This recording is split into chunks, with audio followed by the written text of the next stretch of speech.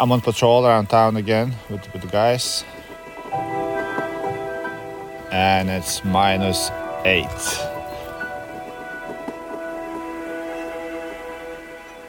Sun is shining. The ground is crispy. It's such a pretty city where I am now.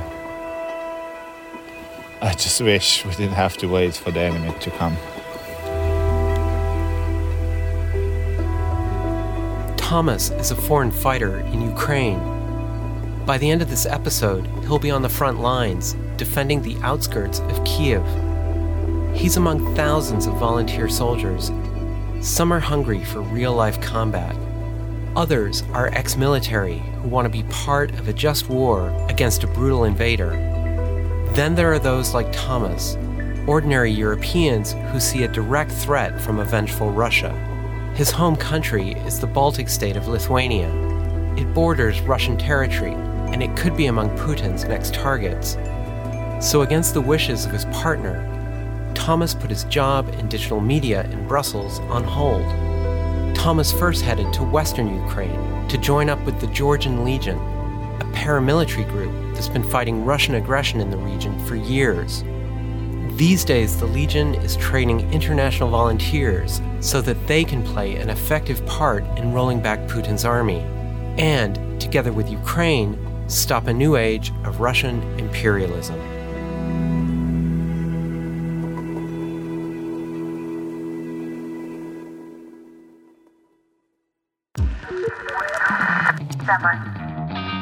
No migrants more in.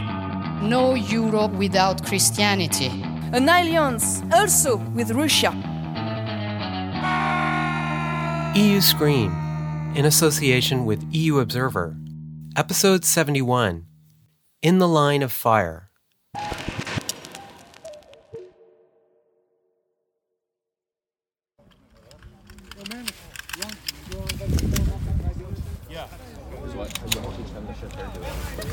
Every time they learned where we came from, everyone was extremely grateful. The bus we took from Krakow was for free, of course. The people who arranged it were saying, thank you for doing this. When we were crossing the border, the guards were fist bumping us and called other guards to say hello and say thank you.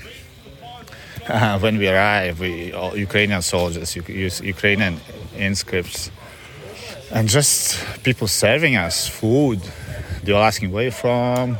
And hearing all these nationalities, Norway, France, Lithuania, Latvia, UK, there are quite a few US. And they're very pleased. Their eyes light up. They give us high fives. They tell their stories about traveling to those European countries. And they're saying that they're so pleased to see people supporting their fight.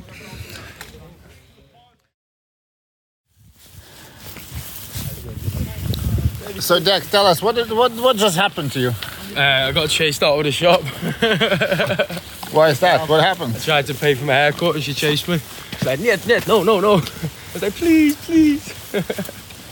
Oh, fuck no. It's a local hairdresser in a small town nearby. She has a sign on her door, all soldiers are cut for free. And anyone from us wants to try to give her some money, she gets really upset and chases us out.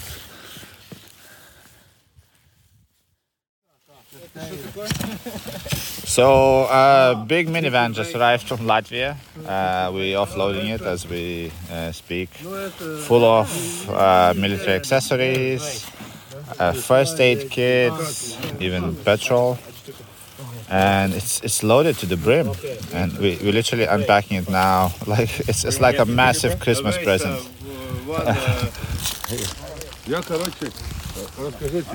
Everyone now unit is quite happy, and of course there's way more than what we need for my immediate unit, so the rest is going to be donated to the Georgian foreign unit. We will teach you how to move as a team. Then we will teach you how to move as a team of 10 men. Your instructor, his name is Manas. Okay. Manes, go ahead and start the class with your basic fighting techniques. My name is Paul. I'm from Texas, and I've been helping out with Georgian Foreign Legion here in Ukraine. Oh, I actually was living in Ukraine for over a year. I was living in Kiev. Life was going very well for me in Kiev. Started a business, lots of friends, and then this invasion has gotten closer to where it actually went hot, and I had seen that coming. So in the weeks before that, I had joined the Georgian Foreign Legion to start training Ukrainians and people from all over the free world that wanted to come here and fight and defend Ukraine. All these guys here, they not getting paid. They're just here because they want to defend Ukraine, and rather than watch it on TV, they came here to help out, whether it's admin or combat or supplies. Everybody is crucial to this fight. It takes everybody to do this, and we've all come together as a global community to help defend Ukraine. Slava Ukrainia. So first of all, I'm London born and raised, 25, been here for a little while now.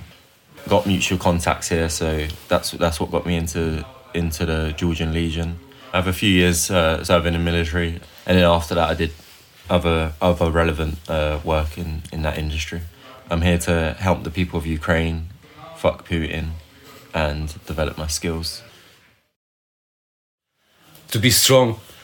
This is what I fucking respect here in this country. And you are from? Norway. But of course, sometimes they cry and they have to cry. And then you see your own girlfriend. She also tried to be strong, but then she fell down and started also crying.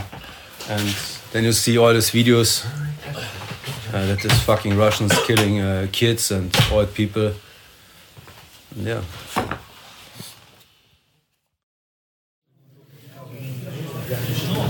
My name is Enver. Originally, I'm Crimean Tatar from a Crimean Peninsula. It's part of Ukraine, which was occupied 8 years ago by Russian troops. I have not any experience of military or of battle, but I was a volunteer and I helped our soldiers in 2014, 2015 to send them, to bring them anything what is useful. Crimean Peninsula now, it's big prison. Everything which Putin authority did doing here, there. Great to have you amongst our midst. Inshallah.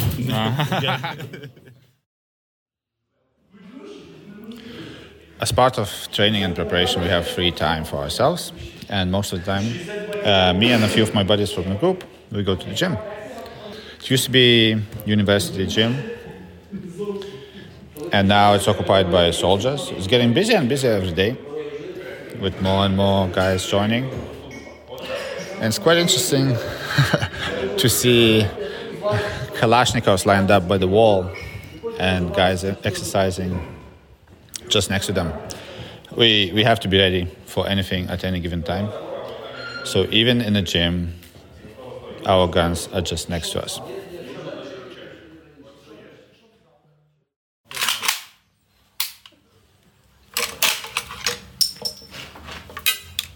So when things get slow, one of the entertainment is to dismantle and assemble a Kalashnikov.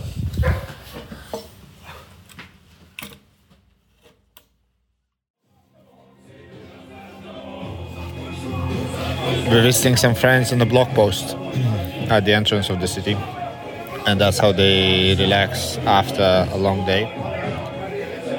Drinking tea, eating cookies, and listening to Ukrainian music.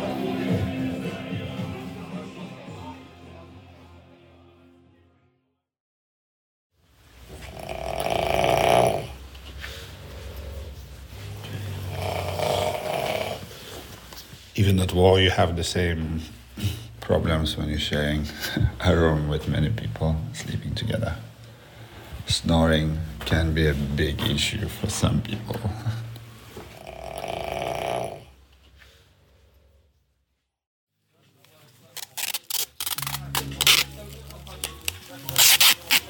So, if you ever wondered how to distinguish a Russian from Ukrainian in the battle, the only difference is a tape on the right hand.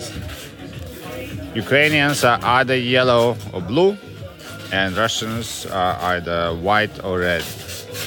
That's it. That's the only difference. Otherwise, we wear more or less the same outfits on both sides.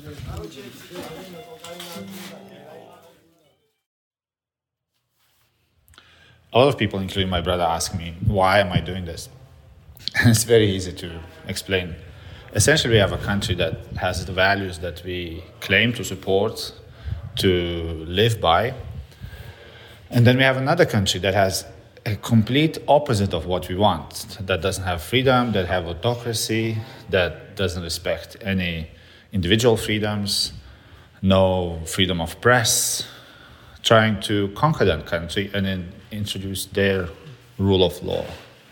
That's just not on. So this mission is not just about defending Ukraine, it's about defending the values of Europe. It's about really standing up for values that we believe, and we've been enjoying it thanks to other people fighting for it so many years back.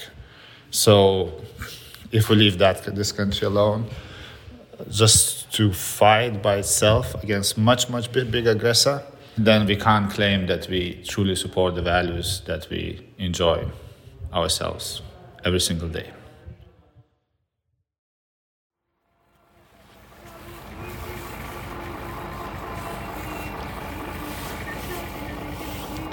Unusual sight this morning.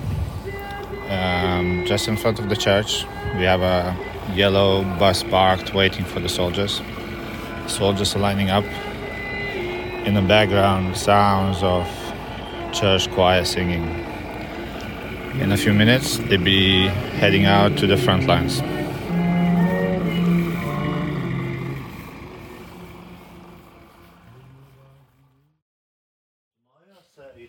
So after a week being here and constant training, I've been qualified as a field medic. I've got my badge, medical badge on my arm.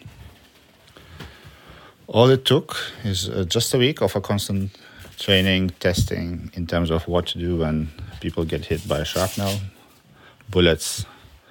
Now it seems that I could fix quite a few serious injuries, including a chest hits by a bullet. But I'm just wondering, how would I behave in the real field when we actually have smoke, guns, blood? Well, I think I'm ready.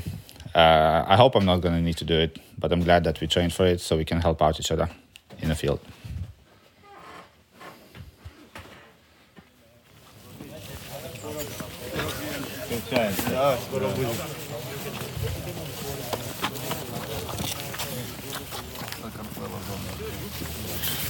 So the group is splitting up. We're saying goodbye to our comrades, to the guys we've been sharing accommodation with.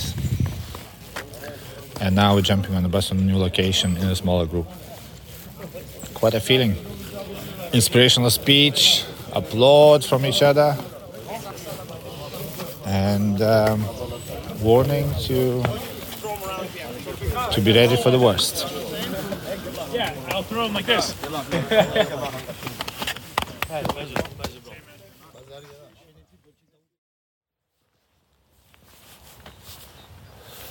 I'm now in the capital.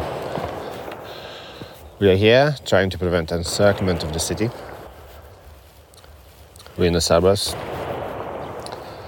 And in addition to a gunfire that probably you can hear behind me, we have a regular shelling from artillery fire. All day and all night.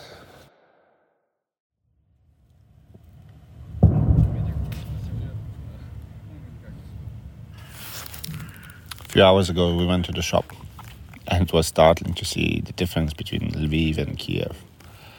In Lviv, most of the shops are open, and you get most of the products you want, just as usual. In Kiev, however, most of the shelves are empty, especially for the fresh products. Fruits and vegetables, completely gone. You still can find some dry soups, some pastas, but apart from that, not even bread is there anymore. and you can definitely feel it that in the city there's a lack of food. I keep thinking about these women who are trying to make their way out of the city, and it's not as simple as just going to a train station, taking a train, or even meeting someone and jumping in a car. Even a small trip within the city can end up being something terrible, with a bomb or bullets flying past your head. So that's the life in Kiev right now.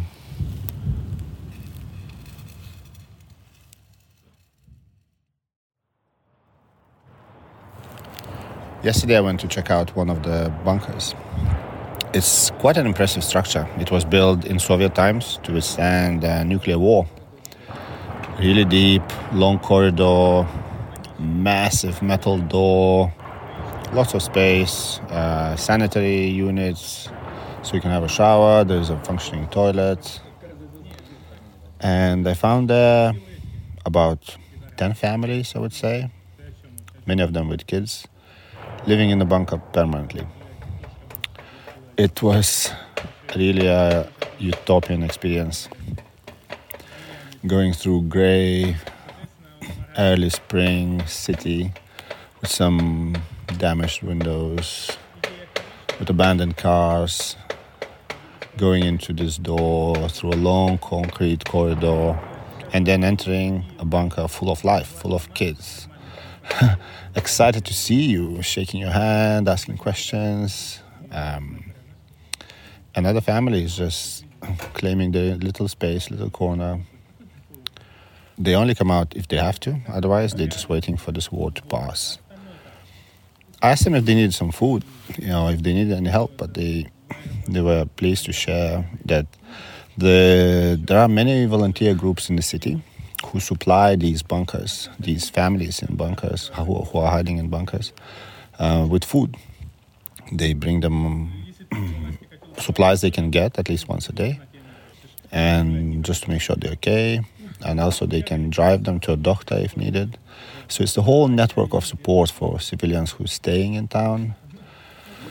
But it is sad to see that they have to live on the ground.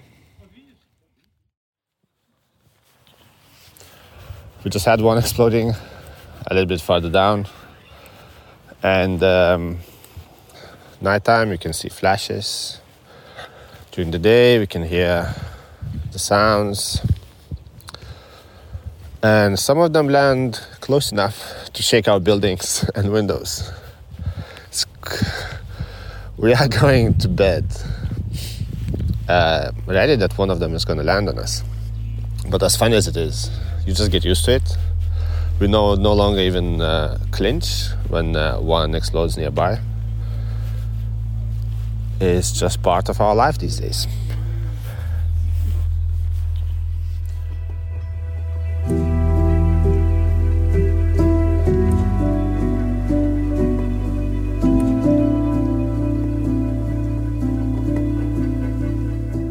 That's it for this episode.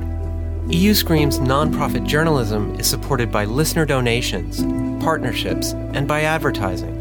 And we're grateful to the Laura Kinsella Foundation for an annual grant. For more details and for more EU Scream, visit euscream.com or click on podcast at euobserver.com. I'm James Cantor. Thanks for listening.